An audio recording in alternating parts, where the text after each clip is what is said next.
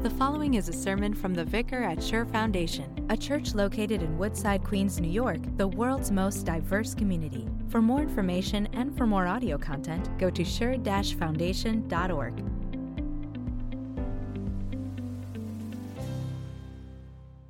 More than conquerors.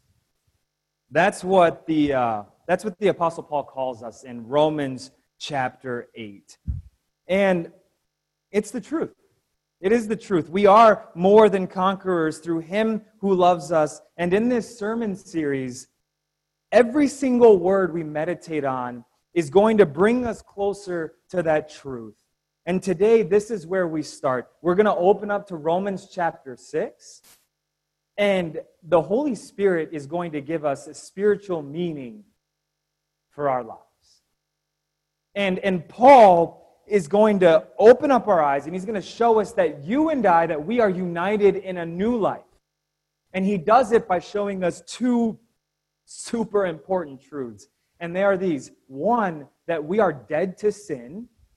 And two, we are alive in Christ. Here's what Paul says to us. What shall we say then? Shall we go on sinning so that grace may increase? By no means. We are those who have died to sin. How can we live in it any longer? Or don't you know that all of us who are baptized into Christ were baptized into His death? We were therefore buried with Him through baptism into death, in order that just as Christ was raised from the dead through the glory of the Father, we too may live a new life. For if we have been united with Him in a death like His, we will certainly also be united with Him in a resurrection like His. For we know that our old self, it was crucified with Him, so that the body ruled by sin might be done away with, that we should no longer be slaves to sin. Because anyone who has died has been set free from sin. Now, if we died with Christ, we believe that we also will live with Him. For we know that since Christ was raised from the dead, He cannot die again. Death no longer has mastery over Him. The death He died to sin once for all. But the life He lives to God. In the same way, count yourselves dead to sin, but alive to God in Christ Jesus. This is the word of our Lord. A couple months ago, I was on the phone with a vicar friend of mine, and that's what vicars do. Like, we're not just solely geared to Zoom or like FaceTime, but we do actually have phone calls. And so we had a phone call together, and we're chatting it up, and we're talking about how life has been. We're laughing over old memories, and then, this is all going on. Like, we've got coronavirus and the pandemic just right at the brink of starting, and we're talking on the phone about everything, and it got to a point where we just said to each other, I'm feeling pretty stuck. We just let out the truth. I'm feeling stuck. And I was stuck. I'm feeling stuck because I was trying to figure out who I am as a vicar. Trying to just find out what my purpose is as a vicar. Trying to find some motivation to keep working hard. And we had a good conversation about it. A conversation that actually had a really big impact on me.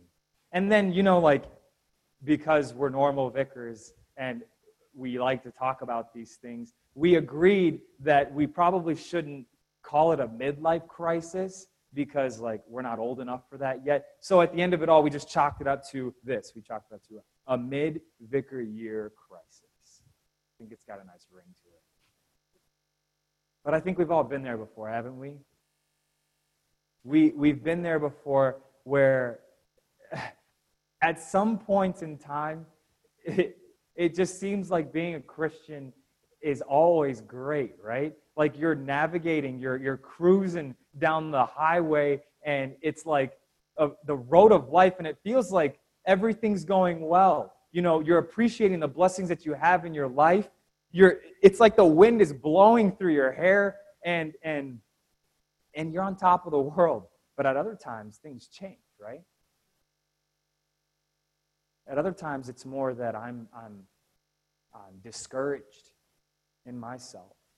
I'm unmotivated, I'm frustrated, and I'm just angry.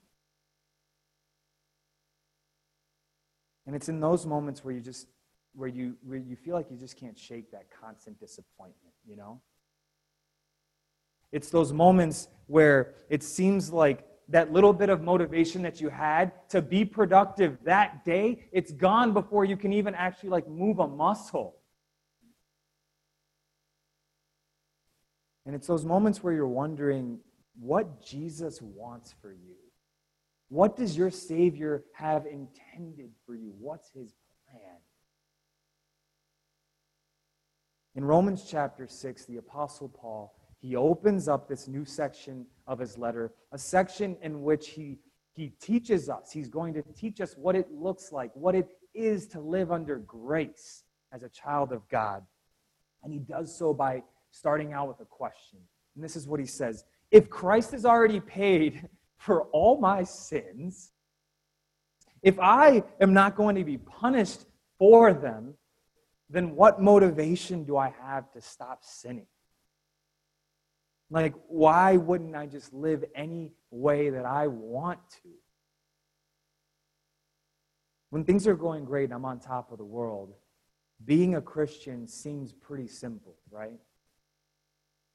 But at other times when it feels like I'm trapped in chaos, when it feels like I'm stuck, being a Christian doesn't seem like it's the answer to my problems. And that's right where the devil wants us. Because it's right then and there where he stands and he stops right in front of our eyes and he starts making his accusations. He starts pointing his finger and he calls us out for everything that we've done, everything that we've failed to do. And then he steps in with his lies and he tempts us to take advantage of God's grace as if it were some license to sin. Because the truth is things aren't going to be getting better for me anytime soon anyways. So why wouldn't I just live any way that I want? And then afterwards, the guilt starts to settle in, right? Because I know what I've done. And the devil's pointing his hand, pointing out everything that I've failed to do, everything that I did, and every hateful thought that's ever been in my heart, every lustful thought that's come to mind. And now he just gets pretty intense, and he gets right up in our face, and he says, how do you expect God to be okay with that? How do you expect it? How do you expect him to be okay with how self-centered you lived your life? Do you expect him to say that it's okay? And then you can just move on? Like it's all sunshine and rainbows? I mean, you're stuck right now because you're a slave to sin and that's all you are. That's the lie that he wants to put in our hearts. And then he says, God should kill you. And guess what? God should. And he did. He did kill us in Christ.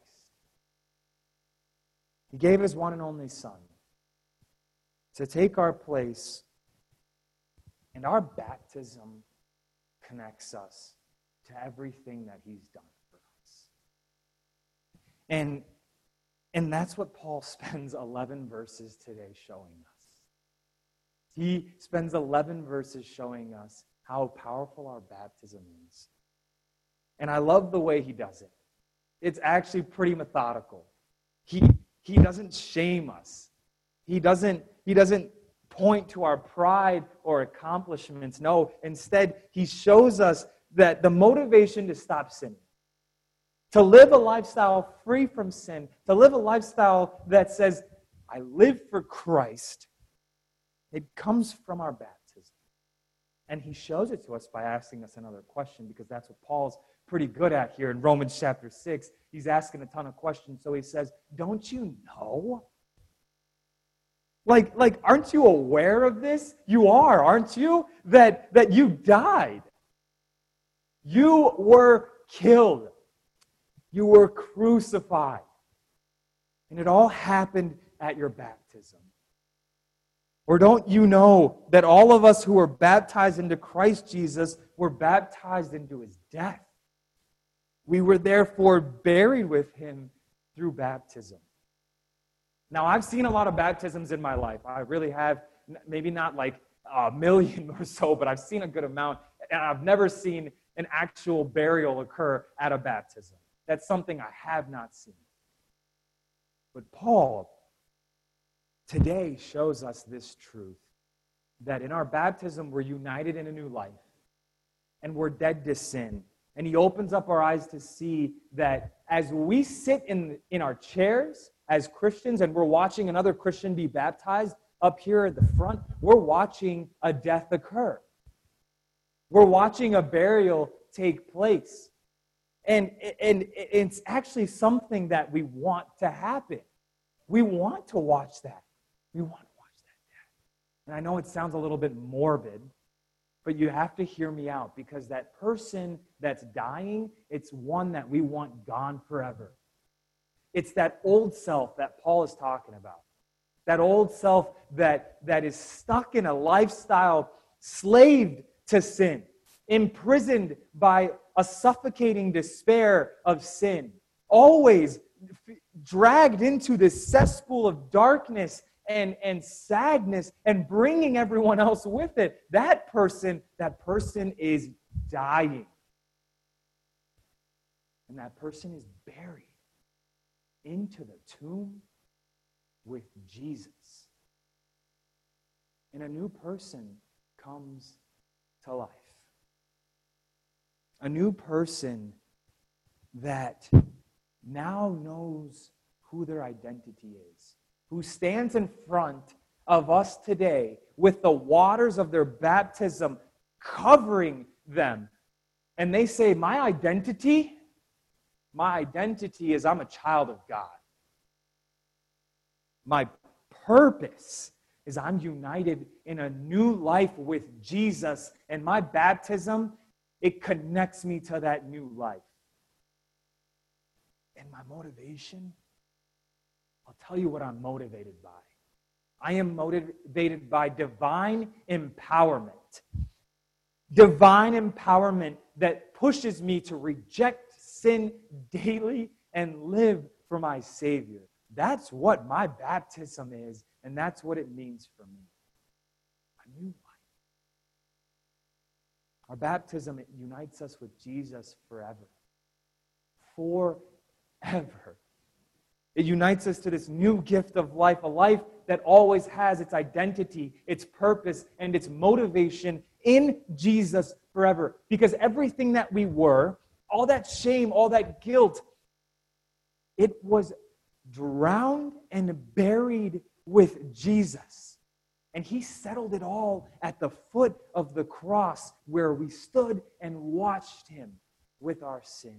And everything that he is, that perfect life of obedience and righteousness, that becomes ours right there in the waters of our baptism.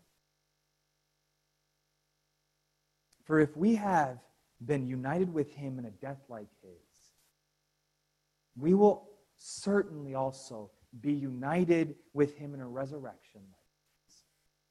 Because anyone who has died has been set free from sin.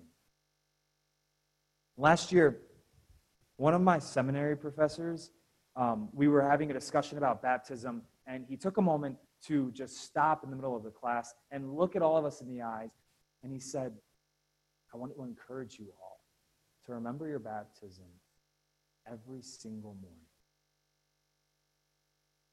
To remember that our baptism means we have a new life. To remember that our baptism means we are dead to sin and we are alive in Christ. And to remember that if we died with Christ, we believe that we also will live with him, right? Because we know that since Christ was raised from the dead, he cannot die again.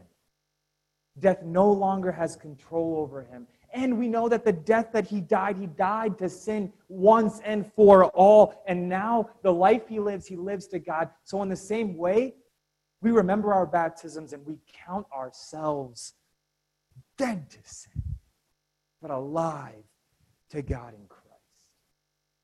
That's what it means to be a Christian. It's waking up every single morning and embracing that truth that Christ makes me alive. Every single morning, Christ makes me alive. To live as a Christian is to stare sin, death, and the devil in the face and remember that moment that Jesus called them out and he drowned them all in the waters of our baptism and he has made us alive in his name. If you're feeling stuck, kind of like my friend and I were, then I want you to know this. That no matter how stuck you feel, pull out your baptismal certificate. Either pull it out actually like in your hand or pull it out in your memory. And be reminded that you have a new life in Jesus. That you are not stuck in any sin. That you are not stuck in any lifestyle because that is not you. You are a child of God. That's your identity. Your purpose is you have been united in a new life. You are dead to sin and you are alive in Christ. And know this, that every single day we fight it. Every single day we fight that old man, that old sinful nature that says, give in.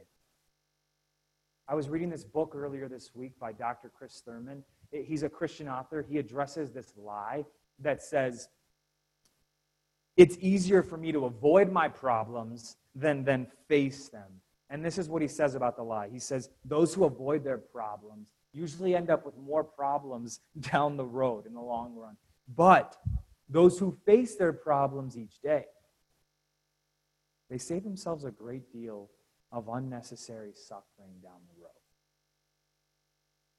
That's what we do every single day as Christians. Because it is a constant battle. It is a constant fight. And next week, Paul's going to show us that as we wage war against the sinful flesh. But know this today, that each morning we remember our baptism. We do face our problems in the face every day. Because we take that sinful nature, we take that death that we deserved, and we drown them in those waters. And we cover them in the wonderful life that Jesus has given us.